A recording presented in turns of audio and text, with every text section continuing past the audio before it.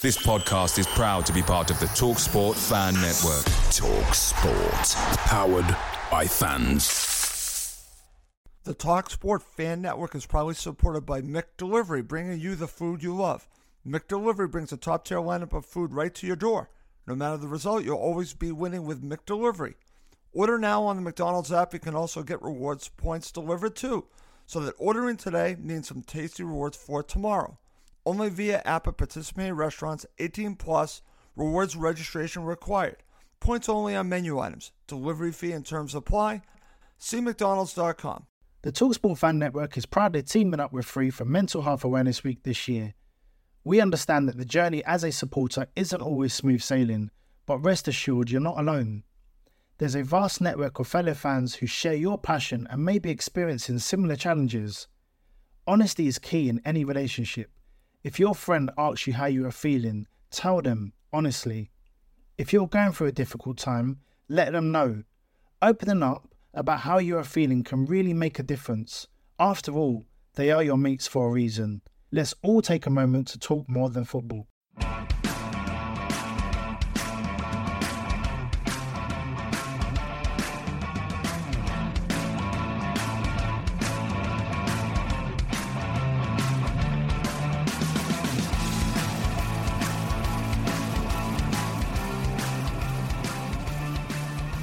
And welcome back to Cottage Talk. I'm Russ Goldman. Joining me right now is Max Cohen and Mike Gregg. This is our post-match show of the 0-0 draw for Fulham against West Ham. It's another 0-0 draw.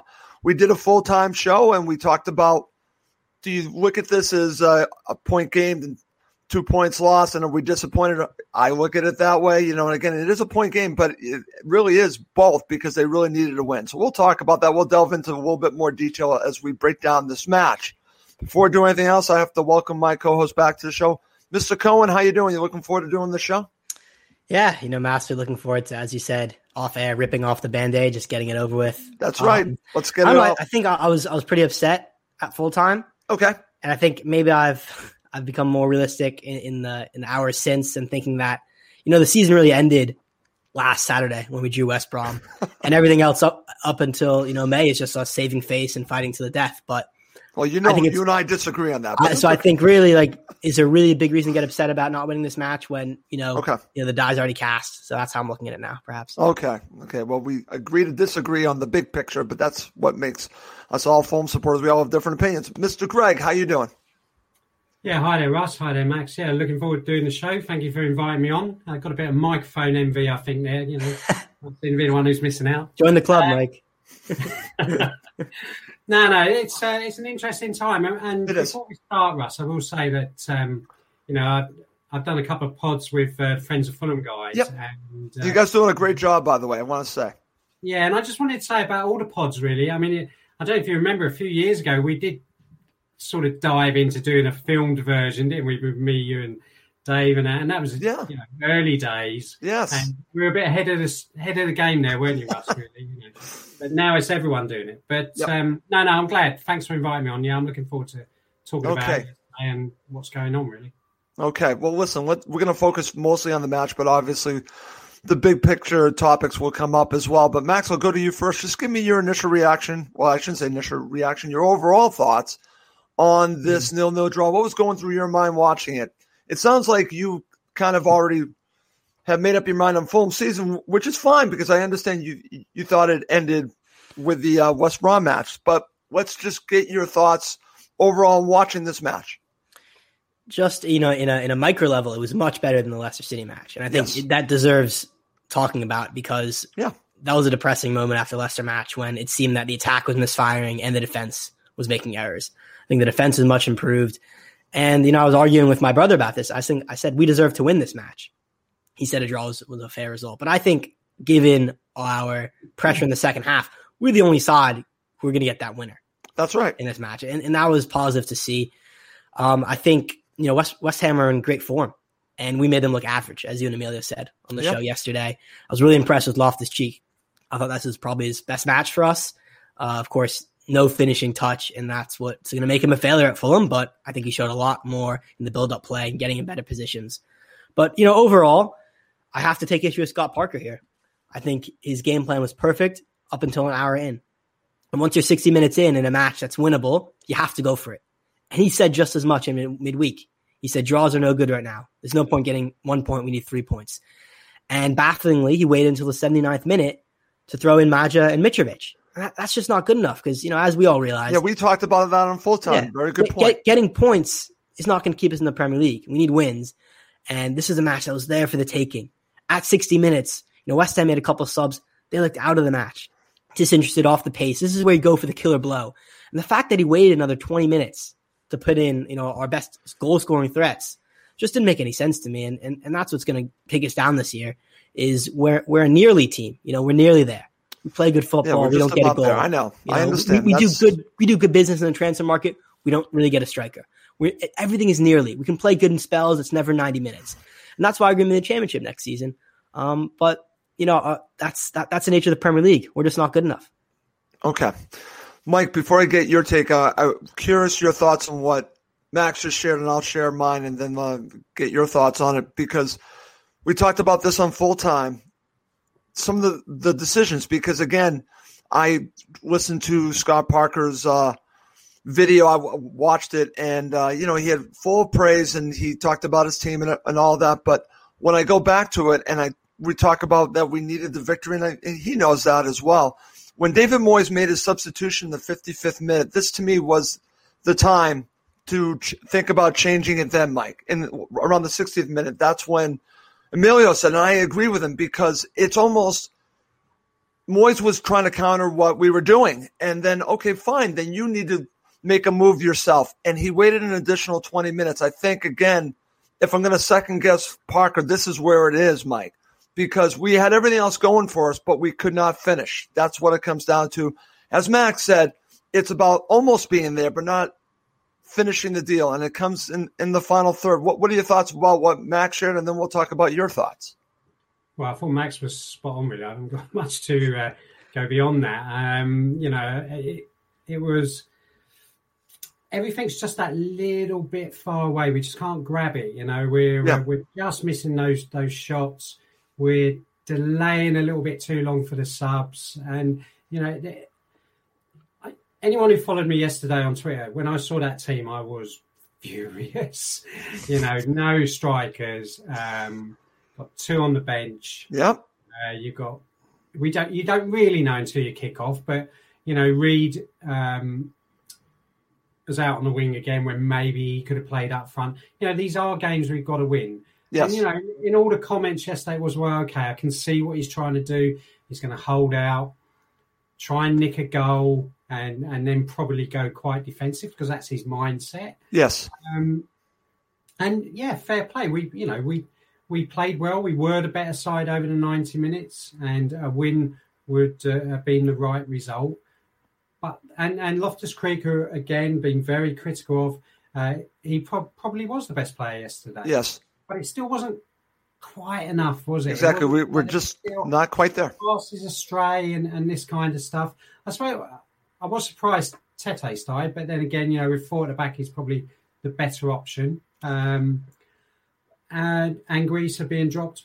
Yeah, possibly he's been quiet the last few games. But yeah, I just thought in a game, we're on a run now, we have to win. We're hearing the same message from Scott, and even after yesterday, we have to win. We have to win games. We have to win games. But and I've done some tweeting today, some stats and stuff. The team doesn't have enough goals in it. These are players who will get you 3, 4, 5 goals maybe in a whole season, and we're asking them to win. So even at their best, we're going to get 1 goal maybe, possibly 2 if we're really lucky. But we'll take Cavallero, and we'll probably talk about it. I'm sorry if I'm jumping ahead.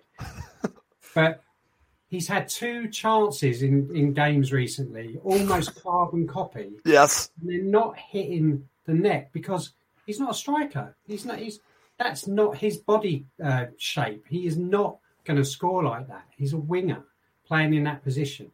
You need a striker in that position, somebody who's used to scoring even at schoolboy level and then under 21. And so the instinct is there. I know that the goal is just there off my shoulder. I know, that kind of thing. And incredibly frustrated with that lineup. Okay.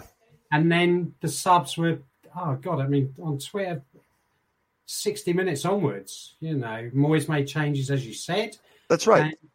But again, that's Parker being possibly reactive again and not grasping it while we're in control. That's right. And then if you're going to throw on two strikers, give them more than 10 minutes and a couple of chances. Totally agree, Mike. Totally agree. This is missed opportunity yesterday. Absolutely, and that's great that you mentioned that. And you actually transitioned us really nice to talk about the starting 11. And Max, I want to get your thoughts on what Mike just shared, because I really want to start here, because when you look at it, as Mike said, Cavallero is really not a striker. So you have Mitrovic on the bench. Maja, I wasn't expecting to start. I expected him to be a part, which he was. But here's the thing. The way that they were set up, the change of shape I thought was a positive move. But Mike just brought up a negative. Cavallero is out there as your striker, and it just isn't good enough. So what were your thoughts when you saw, was it similar to Mike that thinking like, well, what's going on here? Because we need goals and we need a striker on there. But I will just mention this. Do you think that part of the reason why he plays Cavallero, and I've heard this and I want your take on this, instead of Mitro, is that Mitro does not fit the style of play that Parker wants to play, the fast pace. Again, he might not be fast enough for the way he ultimately wants to play. That might be part of the problem with Mitrovic, is I don't think he fits the way Parker wants. Does that make sense? Yeah, I mean, it makes sense in that respect, but it's clearly not worked. And we stagnated. It hasn't worked anyways. Yeah, I mean, since the 1-1 draw against Liverpool, that's a period where I think people thought we'd kick on. We've absolutely stagnated, if not gone back since then. And that was kind of the start. You could argue it was the Leicester away match, but that was kind of started that experiment with the kind of false nine Cavallero. And it's not gone well. We've not gotten wins. That much is clear. And Parker has to look at that and say it's not working. Now, to be completely fair, when we put Mitrovic in the starting lineup, it wasn't a whole lot different. Okay, it wasn't a whole lot different because Mitrovic, I don't think, is the answer in this current form either. So I think what Mike said was probably the most intelligent thing I've heard in this discourse in a long time, which is maybe give it to Bobby Decordova-Reid to be that number 9. He's our top scorer. He's played in that position before with Cardiff. He has. That's actually a good point. He has played in that position. I personally hadn't thought about that. It's clear Parker hasn't thought about that, because that just seems to be a more natural fit, right?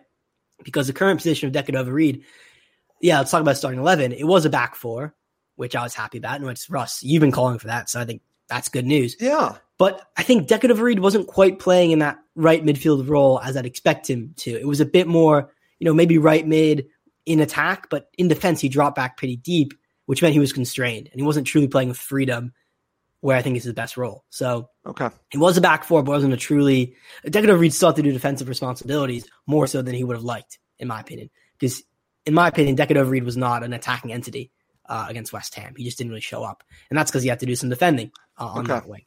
And then let's talk about Anguissa being dropped. I think he looked tired last couple of matches. I didn't have a massive problem with it. And I really liked him off the bench in a way. I think that could be an exciting prospect. But he came on very late again. It was too late. I agree with Mike. You give two strikers 10 minutes.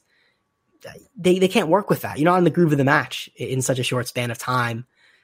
But I do think they'll be limited. I do think Maja or Mitrovic, or the combination of them, or both of them, will likely start against Everton.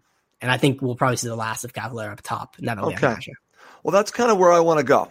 And Mike, I want to go back to you and feel free to share your thoughts what Max just shared.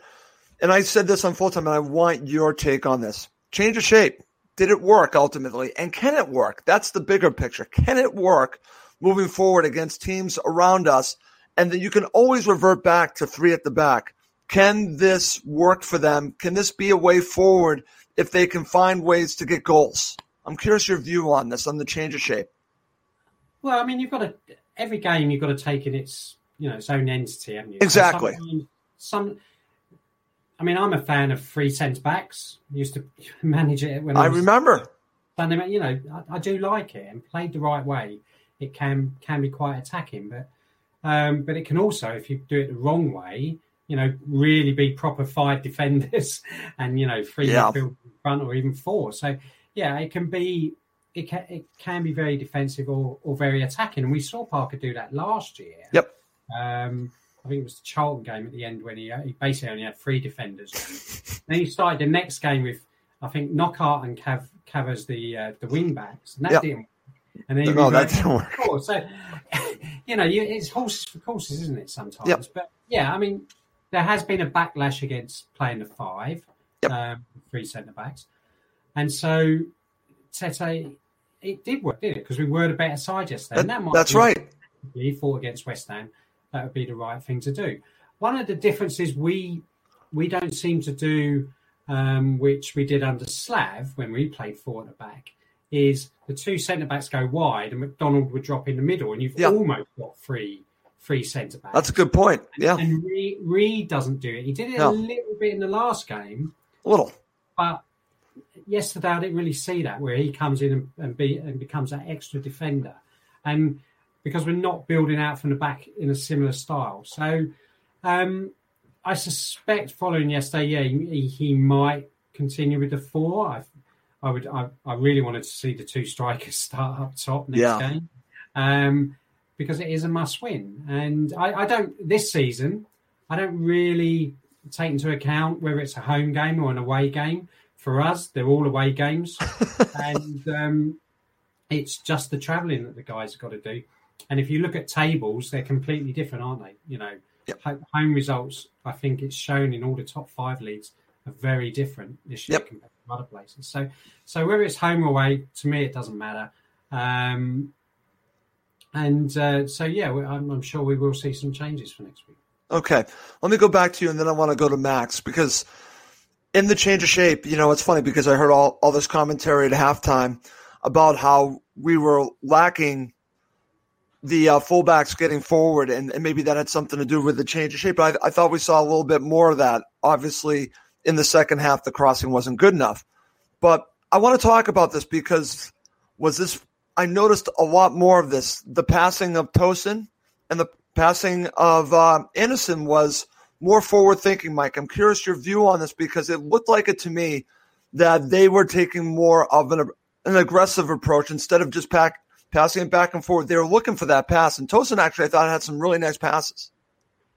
Yeah, well, I think because you've got the extra defender, if you like, at the back, if you're playing just flat 4, they're looking, and you've got the runners. We keep going on. Everyone keeps going on. We've got runners. That's why Mitro can't play. Well, use them then. Go long and run down the channels if that's what you're going to do. And maybe they were trying to do that a little bit more yesterday. I mean, Loftus-Cheek was almost the second striker, wasn't he? It was quite almost, and when you look at the heat maps for like Tete and Robinson, Robinson especially was almost like a left winger at times. And if you look at the average positions, there's absolutely a massive gap behind him. He's well over the halfway line. Tete a little bit further back, and but yeah, a little. The passing there. I mean, those 2 centre backs are decent. Tosin's got a really good pass on him. I think sometimes he's still young, he's still learning. But yeah, a little bit more longer than usual. Playing Reed and Lamina, maybe that's one of the reasons. Yeah.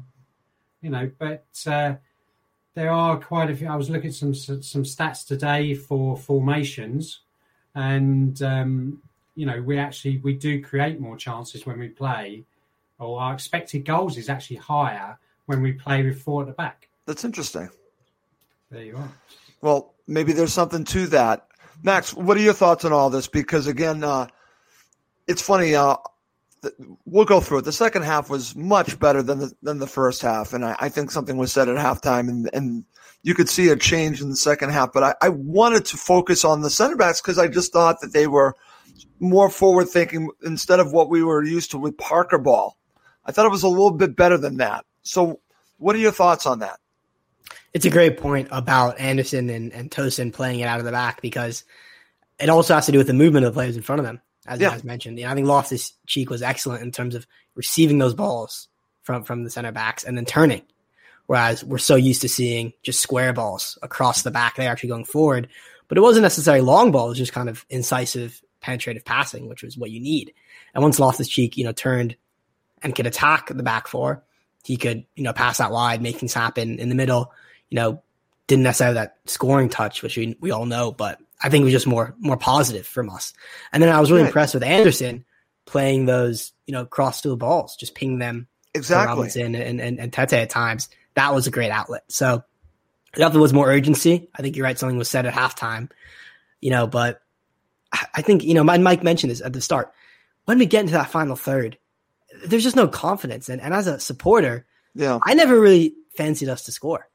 I never backed us because you could just see the players, and I don't know what it is. They just don't have that know-how or that, familiarity, finding the goal or making the right decision. It's always, a little bit too slow, or the run isn't quite there, or the finish is just miscued. And it goes back to what I was thinking, 2 seasons ago when we just could not defend for our lives. And, this is the exact opposite. Exact, but it's not. It's the opposite, but it's on the other side of the pitch. We just seem to always make defensive errors and switch off. Okay. Back in 2018-19. This time around, we're in the final third. The same thing seemed to happen. We just don't have the instinct. Way to look at it. It's odd because in many ways, the defending is the harder part. And we absolutely mastered clean sheets in the Premier League, which isn't talked about enough. I say this a lot. The fact that our defense is keeping clean sheets, and it's not even really a big deal. Like that's the first time we mentioned it in this podcast, is that we kept a clean sheet. Yep. That's remarkable. But, without the attack, it really doesn't mean anything. Okay, interesting. Mike, I want to go back to you because Max brings up an interesting way to look at it. We're not leaking goals, but we can't score goals. So I'm going to ask you, when you're watching this, what the heck is going wrong? I know what you're saying, the lack of strikers on the pitch, but the players out there, what has been the issue that they're having in the final third? Well, I think you may agree with this. I mean, when you watch a game, we never seem to get enough bodies in the box when we're actually in flow in attack. You watch another side against us, and yes, we kept a clean sheet, but they always seem to have 2-3 players in the box. That's a great point. We get in there and we just seem to have one, and that's been an ongoing issue. Yeah, that's not a new issue. But it's the decisive balls, isn't it? It's the crossing. Our crossing is pretty appalling. But then it's horrible. Yes, I know Cav scored with a header the other week. Okay, but Robinson's crossing. What they're crossing? Who are they crossing to? These guys are all nippy wingers, And if Loftus-Cheek is in the middle, then fair enough. But sometimes he's the one who's putting the ball through and making the cross. But we haven't got, and I know he's injured, but he did get dropped. It's Tom Kearney. We don't have a TC player. That's right. We don't have a player who will decisively put that ball through the eye of a needle to a player running on. You don't see that. It's individuals trying to make chances. Lookman will try and beat a couple of players and run into a cul-de-sac. And, the two chances yesterday where we should have scored was the Cav shot, okay, and then Loftus-Cheek as well.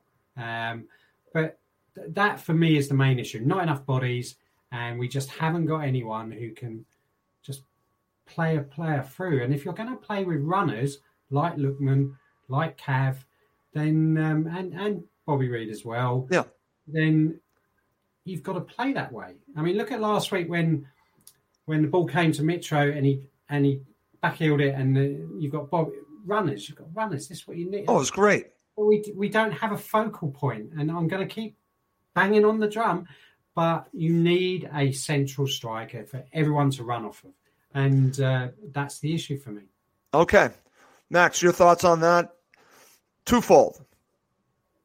Not having a focal point, and also, do Fulham miss Tom Kearney? I think Mike nailed that. I think they do, because they're missing that player to really unlock things and really create. So your thoughts on both of that? Yeah, I agree on the central striker. And on Kearney, I agree to a certain extent. I think it kind of, it's the old adage, a player gets, millions of times better the longer they're out injured, And Kearney, let's remember, Kearney wasn't setting the league on fire, before he got injured, right? And maybe he was carrying that injury. But I think of the West Brom at home, that match, he was excellent. I'm struggling to think of other matches where he played that well. And I'm actually thinking the Newcastle away match when he started and Mitro started, and the attack was just anemic. But I do think we need a player like Kearney, exactly. No, Mike's he's spot on that. We're missing a creative midfielder. Absolutely. That's the biggest weakness of the side in many respects, because the chances we're creating aren't high quality, and we need someone to thread the balls through. I completely agree. But the thing about Kearney is I worry he'll slow down the pace of play. Well, that's the whole thing, and that's the other side of this, along with Mitro, because I think there's this issue that Parker has. He wants us to play fast, but do players like Kearney and Mitro slow us down in his mind? Not really for us. I'm talking about, does he fear them slowing the match down? Yeah, I think that's why Kearney didn't feature as much even before he went out. But I was talking to my brother earlier. I said, we need a player like Kearney, but better, because I love Tom Kearney. I think he's a club legend, but he's not going to get it done week in, week out in the Premier League. And I think he's either late 20s or early 30s now. He's not the youngest, guy around. We need to upgrade in that position. Again, not something that was addressed over the summer, or not addressed appropriately, because I think people might have seen Loftus-Cheek as the answer to that. Yep. And he obviously has not come good to the extent that people thought he would. So that's another glaring, weakness in this team. Okay, excellent. Coming up next, we're going to break down this match with our analysis of the first and second half, and we will end with man of the match. Okay, Mike, I'm going to go to you. And again, not many moments in the first half, so I'll just go for an overall analysis from you. Your view of the first half for Fulham against West Ham. Well, we started well, and we had a lot of the ball, and we were the better side. We had a few half chances early on, some shots blocked. It was a really good start, and we had that. For me, the one best chance was the cap chance, but it was just powder puff, attack-wise. We had the ball a lot, and but you were never convinced. Max said it. You're not convinced we're going to score. Where are we going to score? On the flip side as well, I'd say how disappointing West Ham were. There's a lot of talk about how we are unlucky or how we should be higher up in the league. But you have to win the games. You have to score the goals to be there. West Ham have been doing it. But it shows, although it's a really difficult league, there's an awful lot of teams there who are average, above average. And we just need to find a way of matching them and winning those games, because I don't think one striker is the answer. I think it's a style of play, some tactics as well, to make us one of those top half teams, if you like. But yeah, I mean, I thought it was one of our best halves for quite a while. I know we've had some decent results, but actually it was the closest we've had, I thought, to actually dominate in a game where a manager of the opposing team had to make changes. Right, look at it that way. So yeah, it was positive. For all my negativity on the lineup, it was a good half. But same old problems. Same old problems, Mike. And very good analysis. And, it makes me think about what's going on with Fulham because, like you said, we're looking for someone to put the ball in the back of the net. But it's, it's more than that. It's also tactical. But I want to just follow up with you on this, and then I'll go to Max because I want his analysis. As we look at the change of shape and the way that they played, I could even go to the Leicester City match in the second half.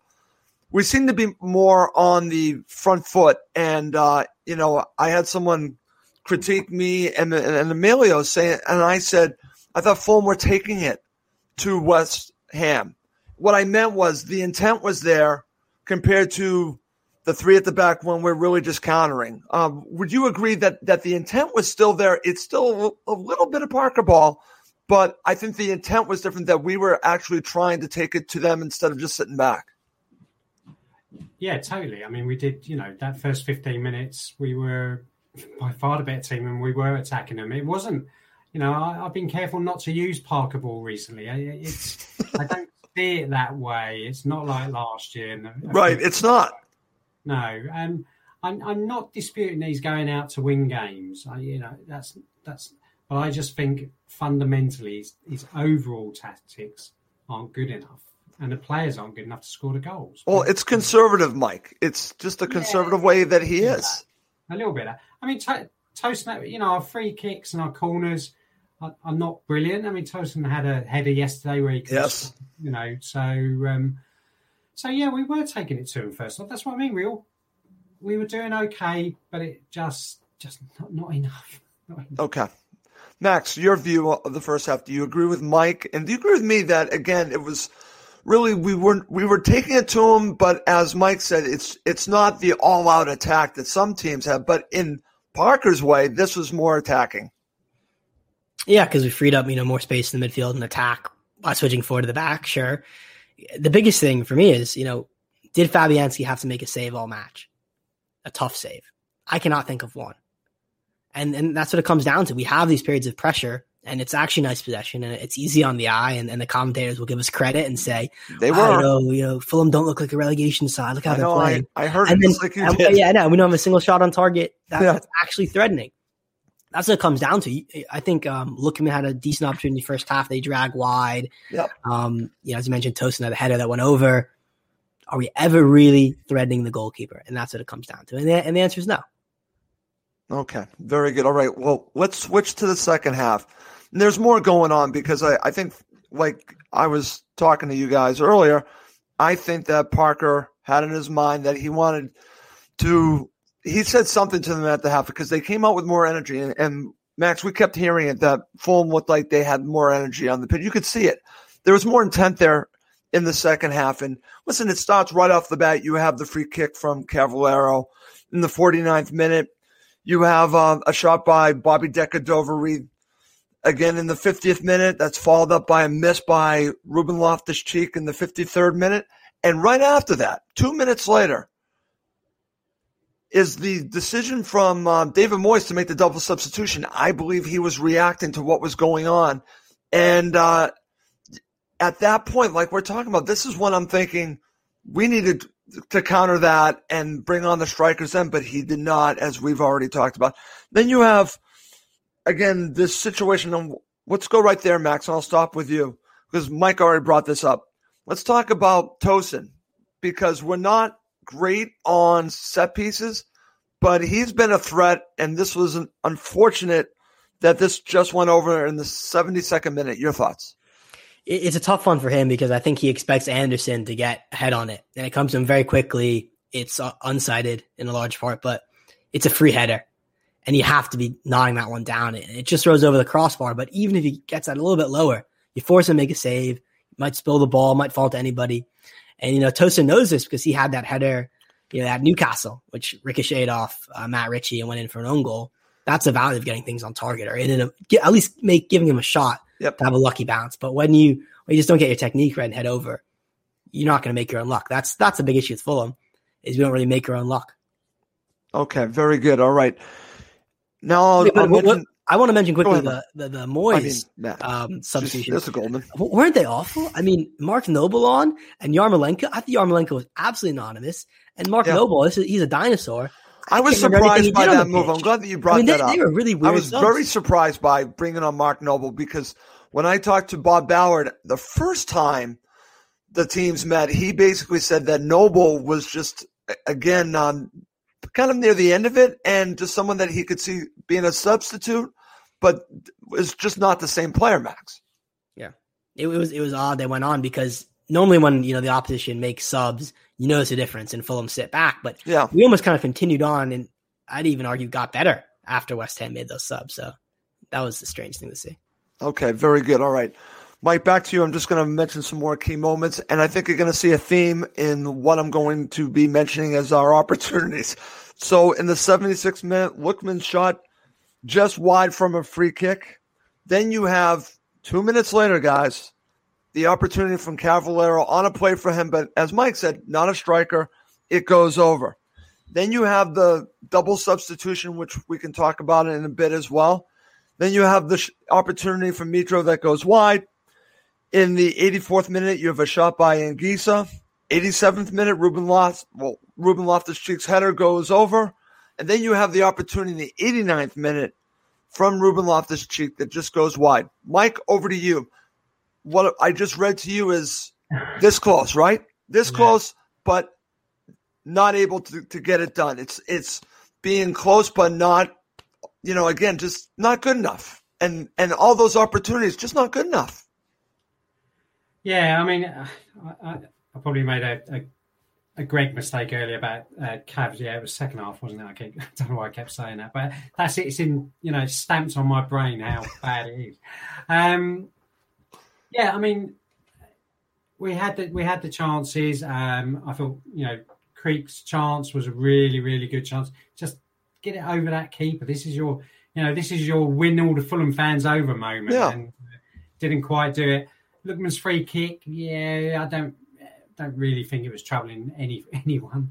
But I thought Mitchell's shot was decent. I thought Angrisa's shot was decent as well. But it's interesting if you look at a match timeline of which I posted earlier from one of the accounts. It just shows that last 15 minutes where suddenly we were creating better chances. Yep. And lo and behold, it's after we've made 2 attacking substitutes. So if the tactic is to just hold out and try and nick something at the end, then you can do that when you've banked a load of points. If we were in Brighton's position or Newcastle's position on 25 or whatever it is, then yes, you can do that and give these guys only 10 minutes or 15 minutes. Yeah. That's why, the substitute, everyone on my timeline from 60 minutes was saying, make us up. Right. And, I was glad it was a double sub, that was nice to see. We had chances, but I go back to the point I made in the opening bit, which is, some of those players, they need more than one chance to get one goal. And, if they're only going to get, low-rated chances, if you like, then they're not going to score. They're just not. It's just not in their makeup. It's not their fault.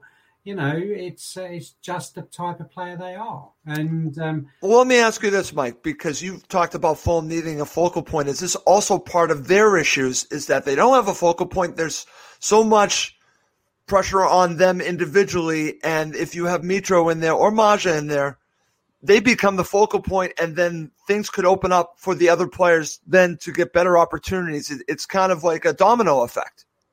Well, let's say you're Robinson, you're going down the left and you're ready to cross it in, and who do you see in the middle? It's Cavallero or Mitro. Who do you want to cross the ball to? No, seriously, I know he scored a goal with a header, but, and if I'm a defender, right, you can have 2 answers to this. I'm a defender. Who do you want to mark against? Cavallero, who's nippy and all that kind of stuff, or do you want Mitro, who is big and strong and free kicks and he can even get players sent off by falling to the ground. We'll talk about that too.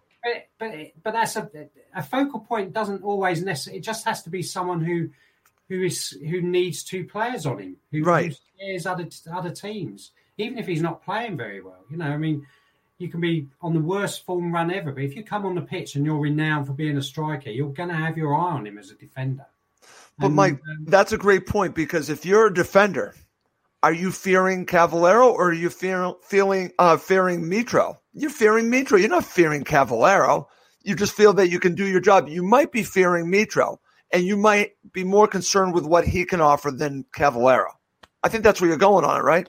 Yeah, but we all know. Yeah, exactly. But we also know, there's lots of comments about, if we play these guys up front, then we have to, make it weaker at the back.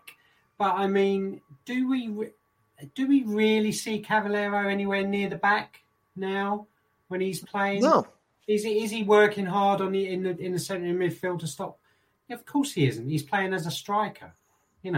Okay, Mitro doesn't have the pace of Cavallero, say, to run down, but he still runs the channels. He still works his socks off.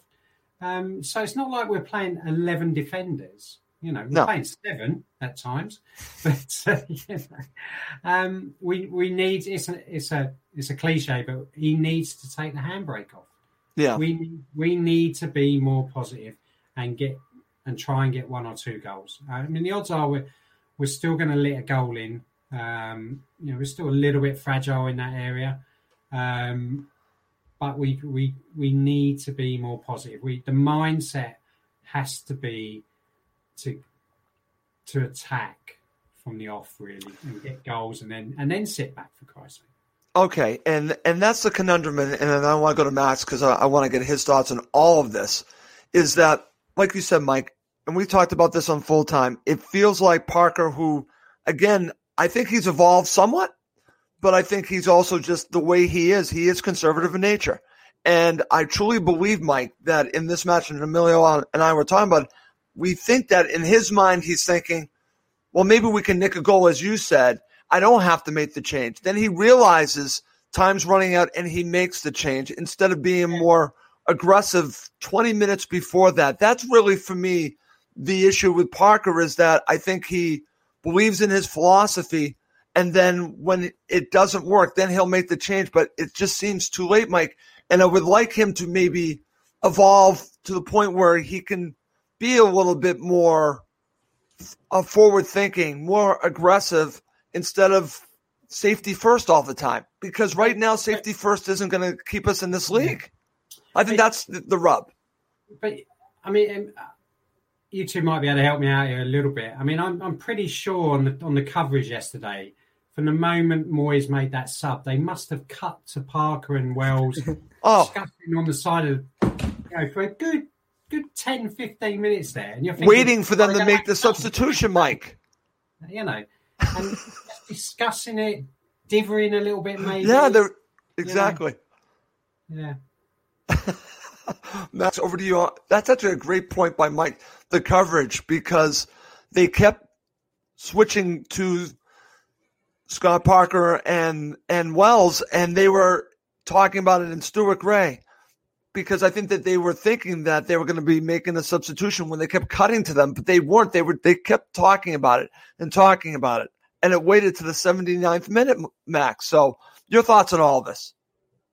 Yeah, it was a shame. And, as Mike's mentioned, it's like you can't expect players just the first chance on the pitch to score. It's unrealistic for the players we have. Even for Mitrovic, who's, I think, probably our best finisher, on the form he's in, you can't expect him to score his first chance. Give them, allow them to succeed. As a manager, that's your role. So let your players be the best they can be. Right. And by throwing your two strikers in with 15 minutes to go, that's not maximizing their chance for success. That's almost heaping more pressure on them and fewer chances. That's just not good management, in my opinion. Okay. What I would say about Mitrovic, though, and I think Mike made a good point, that as the match went on, the higher quality chances went up. 100% true. Yeah, he is right. Where was Mitrovic when those chances were happening? His strike was on the 18-yard box. And when he set up Loftus-Cheek for, I think, our other best chance towards the end, he's also in the 18-yard box, letting it off back to goal. We're not seeing Mitrovic making those runs into the 6-yard box. We're not seeing an aggressive Mitrovic who's always in the area. Sometimes he's actually on the wing. Other times he's holding back towards the edge. That's what's confusing me most about Mitro's play, is that you look at his goals last season. This is posted on Twitter this morning. Everything is almost right in that 6-yard box. Poacher's goals. I think a factor of it is Premier League defenses are just better than Championship. But there's something about his movement and his runs that aren't as aggressive, aren't as tenacious. And I think that's a lack of confidence. He's not getting in those positions. Well, let me ask you this. Do you think part of it is he's trying to be a team player, get more players involved, and that's where it's coming from? Instead of thinking, I'm a striker, you're being too generous. First. Mitrovic doesn't think like that. He thinks about goals. Okay. Mike, your thoughts on that? Do you agree with Max on that, or do you see my point that maybe he's trying to do more as a team player, get more players involved? Because we are seeing some of that. But Max brings up a good point. Why isn't he closer to goal? Well, I think that video is brilliant, and I did start counting the number of goals he scored from about 7 yards. And it was a good 3 quarters. I'm pretty sure of it. I mean, one of the issues is the way we play. So, you think back to Slav's team who went down the wings and pulled the ball back, and a lot of the goals last year, Brian's crosses, which we're not seeing. And it's better defences, of course it is. But I'd also add on Mitrovic, you said that he was involved on the edge of the box. That's a focal point type of thing. That's a pass to runners as well, which we were talking about earlier. Yeah. But also Mitrovic, throughout the squad, has the highest assist rate per 90 minutes, expected assists. Okay? Wow. So he doesn't have to score all the time. It's assists as well that make a difference. And, that is why, for me, he is key. And allow him to play himself back into form. Yes, he's had 2 games with mixed results, okay? But I did tweet something yesterday, there are certain players who have been allowed half a dozen games of poor performances to find that, and even fans are guilty of it. Oh, yeah, well, he's playing himself back into form. Okay, we'll give a player more than 10 minutes to play himself back into form, mate. Right. So that's my frustration with the whole thing with Mitrovic. But the more he plays, and again, let's go back to the point. There's an awful lot of new players in that team as well. So it is all about getting used to playing with each other. Right. And Mitch, yes, you can do as much as you like on the training ground, but in a proper match practice, he's how many minutes has he played on the pitch with Loftus-Cheek? How many minutes has he played, with Lookman? Because let's remember, they came in late. Mitrovic was playing, then he was dropped, and then they had all those sort of that run of games. So, actual minutes on the pitch with some of these guys, it's all about partnerships and as well, and we're not seeing a lot of that. I think that, like you said, the chemistry, Mike, I think that takes time. And as people keep mentioning to me, because me, I'm a positive guy, we're running out of matches. And I actually think it's going to click, but that chemistry, it just does take a while. And that's a good point by you. All right, guys, we have to talk about it because it's funny. I'm watching the commentary over here in America. You saw the same thing, Max. All the focus was on the red card. Instead of the match, it was all about the red card. So let's talk about it. Your thoughts on the red card? I said on full time that it wasn't a red card. All this with Mitro, did he, he still got hit in the face. I mean, that's legitimate. I don't think he's faking there, but at all. And I think it's pretty obvious that Mitro didn't think it was a red card by his actions after that. But let's just talk about it because it's the talking point everywhere. The red card, your thoughts? Yeah, I can agree. It was so frustrating that all anyone wants to talk about is sending off. My opinion, that's just West Ham fans trying to cover up their abysmal performance. That's because that's all the West Ham, that's all the Hammers fans want to talk about is, Souček shouldn't be. Get out of here. I mean, you played terrible out there. Absolutely, following up your great run of form. You could have gone fourth with the win. So how do you, obscure from that? You talk about the sending off. I think people are being very harsh on Mitrovic. He got elbowed in the face. That's my point on it. He did get elbowed in the face. And I actually had a discussion with someone that was still saying, well, come on, he's a big guy. I'm it's more than being a big guy. He got hit in the face. I mean, everyone would have fell, and Souček is a tall guy as well. I think Mike Dean, people hate Mike Dean. That's one thing you have to understand about this. If this is not some random ref, this is Mike Dean. He's very polarizing. You know what? It shouldn't have taken that long with VAR. That's another thing people are getting upset about, is that it took, 5 minutes for him to look at it. And I think it is probably true. If it's a sending off, you'll know right away. Yeah. That being said, I'm not in the mood to be on this podcast to be charitable to West Ham and say, I think he deserved the red card. You look what Abubakar Kamara did against Crystal Palace. I don't think there's any intent to hurt the player there, but it was a nasty challenge. Same thing with Souček. There's no intent to hurt Mitrovic, but you raise your elbow like that and you swing it at someone's face in a football match. You have to be prepared for the consequences. So I'm not going to say it was a definite red card, but I can see why it was given. And West Ham fans should probably stop moaning and focus on why a team couldn't beat the third worst team in the league. Oh, wow. Very interesting there, Max. Okay. Mike, your thoughts on this? I don't think it's a red card, but I also don't think that Mitro was faking because he went down. And this is the argument that I heard from a good friend of mine, that he does a lot of theatrics. We'll just say he does some diving, which I'm not a fan of, that maybe this is just a part of that. I think this is separate. I think he gets hit in the face and goes down, and I think it's legit, but I don't think it's a red card. I mean, diving or making the most of everything, that's a modern thing as well, isn't it? Or however long, last 10, 20 years, whatever. Yeah. Mitrovic does go down like that. We've seen him, but it is in the face. I have no idea how hard it was. It's a little bit inconclusive, but in the end, he went down, and it's an elbow to the face. It's a sending off, whatever you like. And the rules are, it doesn't matter what the opposition or whoever says, no, it's not a bad tackle or it's not a sending off ref. If the ref decides, he has to make the decision, from his point of view, not what other players on the pitch say. So by the letter of the law, it's probably a sending off. 1 minute from the end of the game and VAR as well and everything else. Of course it isn't, is it? Well, What's interesting about it, Mike, how long did it take him to make this decision? He kept looking, because we all saw the video of it. He looked at it. It had to have been like a dozen different views of it. It's just, yeah. Well, I mean, that's, you know, we could have a whole show on VAR.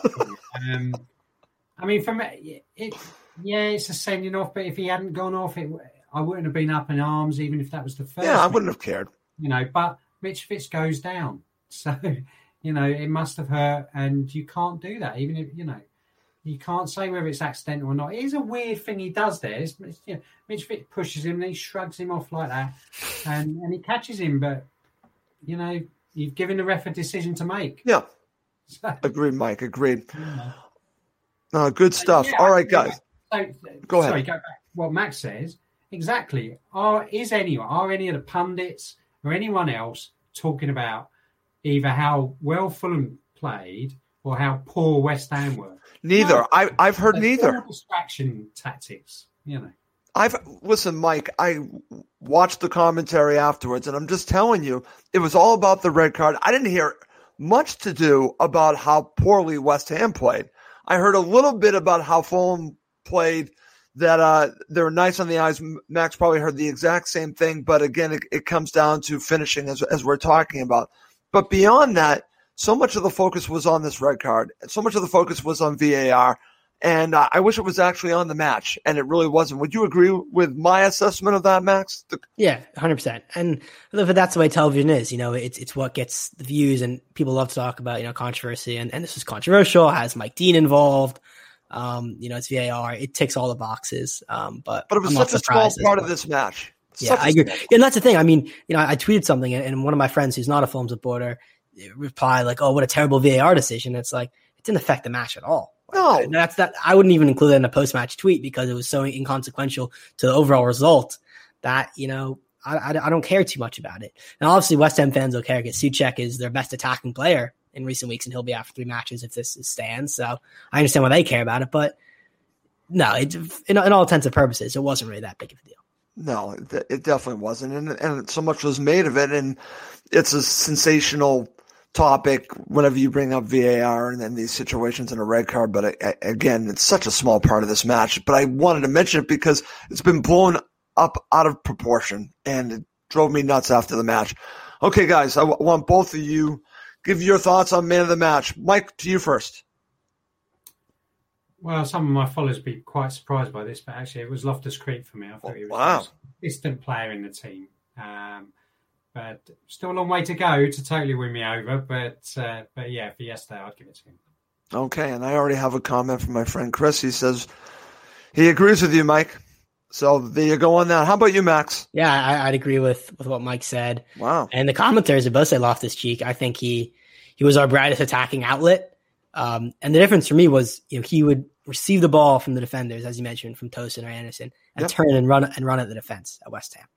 And he made runs in behind, and he spread the play, and it was a confident performance. And it also, the thing Loftus-Cheek does, he'll carry the ball, you know, 50, 60 yards up the pitch and get fouled and get us a free kick in dangerous positions. That happened he did that twice. Yeah, that's something we need to kind of ease the pressure when we're kind of under the cosh. He's showing his attributes now. And, you know, of course, no goal. We all know that. I had to say it, though, because you can't get somebody in a match and not discuss. He said it's coming.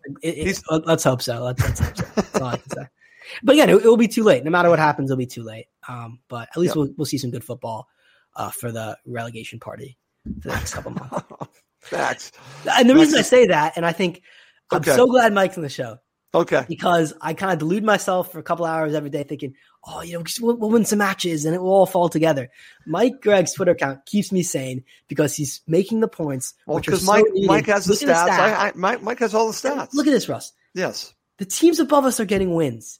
Oh, I know. The biggest argument against us staying up is the fact that teams like Newcastle, Burnley, etc., are on 22 to 25 points. Yep. If we're to stay up, we're targeting 38 to 39. That's already a small miracle to us achieve that points. What's an even bigger miracle is that the teams above us have to essentially lose around 10 matches or something. Like they can only win 3 or 4 more matches the rest of the season.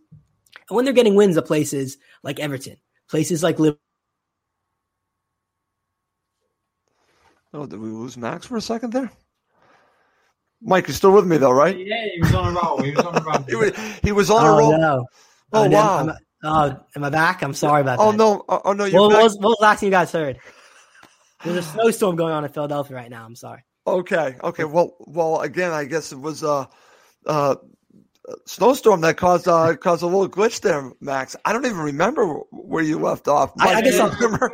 Yeah, no, you absolutely spot on there. You were on a roll. You were on. Yeah, I can just quickly summarize because I think, but I'll just say the teams above us have to be on absolutely abysmal form for us to have any chance of staying up, and that's a difficult thing to concede. Okay, and if you want statistics on Fulham's chances, Mike is very good with his stats, and you've always been good with that, Mike. And again, you're just giving us the proof. And even though I'm still one that believes in the Great Escape too, and based on the players, I didn't feel like that 2 years ago. So again, for me, it's what I'm watching, and I've heard this. Well, I can't talk about good performances because it's about the points. And I totally agree that it's not that it is about the points.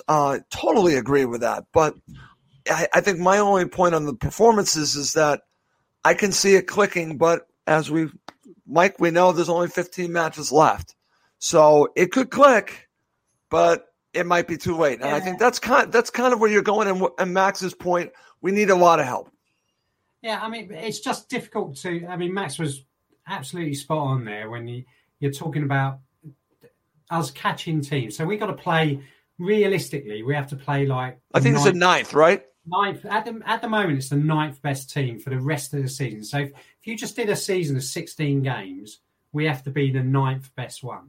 Okay, and people go, "Oh yeah, we can do that. We're just a striker away." But Max is right as well. I mean, Newcastle, what are they on 25 or whatever it is? Let's say that, yeah. So and they've got 15 games left or 16, whatever. So even if they only get a point a game, if they play just a little bit worse than we are, they will still reach that points. So, you look at Sheffield United, who everyone's been going, they're going to be worse than Derby and all that. They've still picked up, 11 points? Yep. Okay. So even over that kind of stretch of games, you're still going to pick up points, even if you're the worst team. So, I'm looking at our form now. Last 10 games, 7 points, and 5 goals we've scored. Now we've only let in 9. That's true. So we've got to switch that. You've got to go from 7 to having 15 points in 10 games, 16 in 10 games, and that is the switch we've got to do. It's not impossible, right? Well, we've seen it. I mean, there is proof that it's happened, but it only works if we beat Burnley twice. That's my. I saw that, and that actually is key. That's actually a good point, Mike, because then it could be in play. But again, you have to beat them twice. That's a very good point. And to be in a position to potentially have it all on the line against Newcastle, boy, would I love it all on the line against Newcastle. But we will see, guys. Before we go, final thoughts, Mr. Cohen. Yeah, I think you're okay now. Yeah, sorry. Yeah, no snowstorm issue right now. So. What I would say is that kind of taking a step back from everything. I've been thinking about this a lot recently. Did we go up too soon in some ways, which is an odd thing to say because, of course, everyone wants to bounce right back up to the Premier League. And honestly, if we hadn't, Park would have been sacked. But you look at the teams who are thriving in the Premier League when they go up. It's a team like Leeds. Yep. Leeds United essentially had a Premier League side in the Championship, and they slotted right in this season, with great investment. For us, Mike brought back some good debates about what is happening last season. Last season in the Championship, we were having those matches away to Charlton, drawing 0-0, not looking like we were scoring. Only winning matches by 1 goal. We really squeaked through in the playoffs into the playoff final. This wasn't a team that was taking the Championship by storm. So in many ways, are we really surprised that we can't cut it in the top flight? And of course, with the squad, we left ourselves with a massive mountain to climb in terms of the investment we had. It just seems every time we get back up to the top flight, it's a mountain to climb. And just when we're on the precipice of returning this club to where it deserves to be, the Premier League, a stable club, it's always a step too far. And that's what's really bringing me down, is that I love Fulham. I love Fulham no matter what division we're in. I'll still be a fan. I'll still follow. But this club, to be successful, I think it has potential to be the stable Premier League club, even pushing top 10. Yep. it's so hard to see a future forward, even in the next decade, where that can happen if we continue to be a yo-yo club. Okay. And that just is the big picture. And that to me is really saddening because I love the championship when we win matches. Well, you know, I'm a big fan of the championship. We want to be in the top flight. But I would rather be here. Winning in the top flight. And even, I think this is such a good chance of staying up in terms of the players we have and the fact that we're not getting blown out every match. But even this isn't enough. And it asked me to think, you know, when will it be enough? What will be enough for us to stay in this division, which is growing tougher and tougher by the year? Okay. I just want to share this comment before I go to Mike and we wrap it up. It's funny because Chris has gone back and forth with me for, I want to say, a year now about Parker Ball. Can't stand Parker Ball. Now he's coming out and saying it's so much better than Parker Ball. I had to just share this. Thank you, Chris, because I can't tell you how many messages I've gotten from you about Parker Ball. So for you to say this is better than Parker Ball actually made my day. Mike, over to you.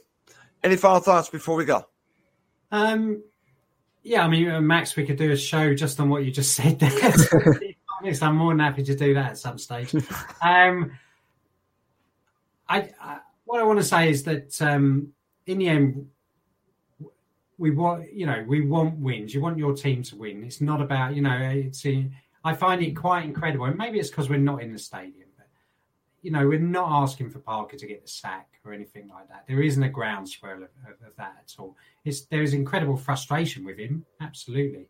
And we're so far behind now, 8 points. It looks like a mountain, but there is still a chance. We're not getting tonked and, it is just we've spoken about it before, Russ, that 10% change. Yes. Yeah? Just that little bit more that can turn those draws into wins. And but I do think, and I said it 5-10 minutes ago, it is the Burnley games for me. I think it's Wednesday. I think, or very soon, and we have to win that. There's no ifs, no buts, nothing like that. It's absolute must win. It's in the dictionary. Burnley, that game. Okay, very good. Great stuff. Great show. This has been a great show. I want to mention that we're going to be having a special show of Cottage Talk maybe next week or the following week where we're going to be talking about football. We're going to be talking about social media and also mental health, all intertwined together. We're going to do a special show on this. I'm going to have some very good guests joining us for co-hosts. We're going to have a really honest discussion of how supporting Fulham affects us positively and negatively, and how social media affects us positively and negatively with our mental health. And I think it's going to be a constructive show. I'm looking forward to doing it. So I just want to mention that before we go. Also, please do subscribe to our YouTube channel. I'm trying to get this off the ground. We don't have that many subscribers. I would really appreciate if you could subscribe to our YouTube channel. Okay. Well, that's going to do it for this episode of Cottage Talk. For Mike Gregg and Max Cohen, I'm Russ Goldman. Thank you as always for watching and listening to Cottage Talk.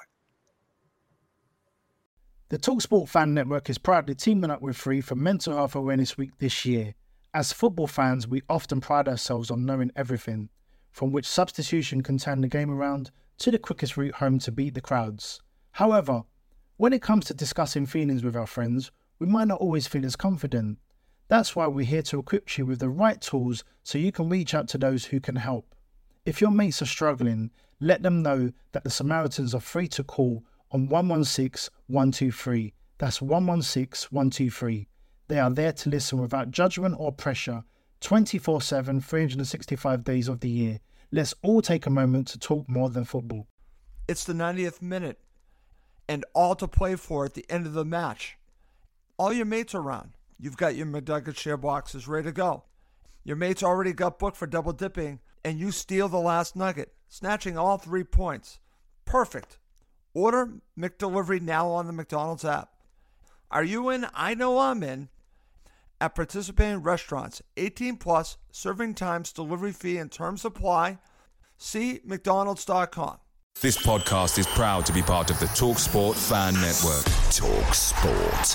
Powered by fans.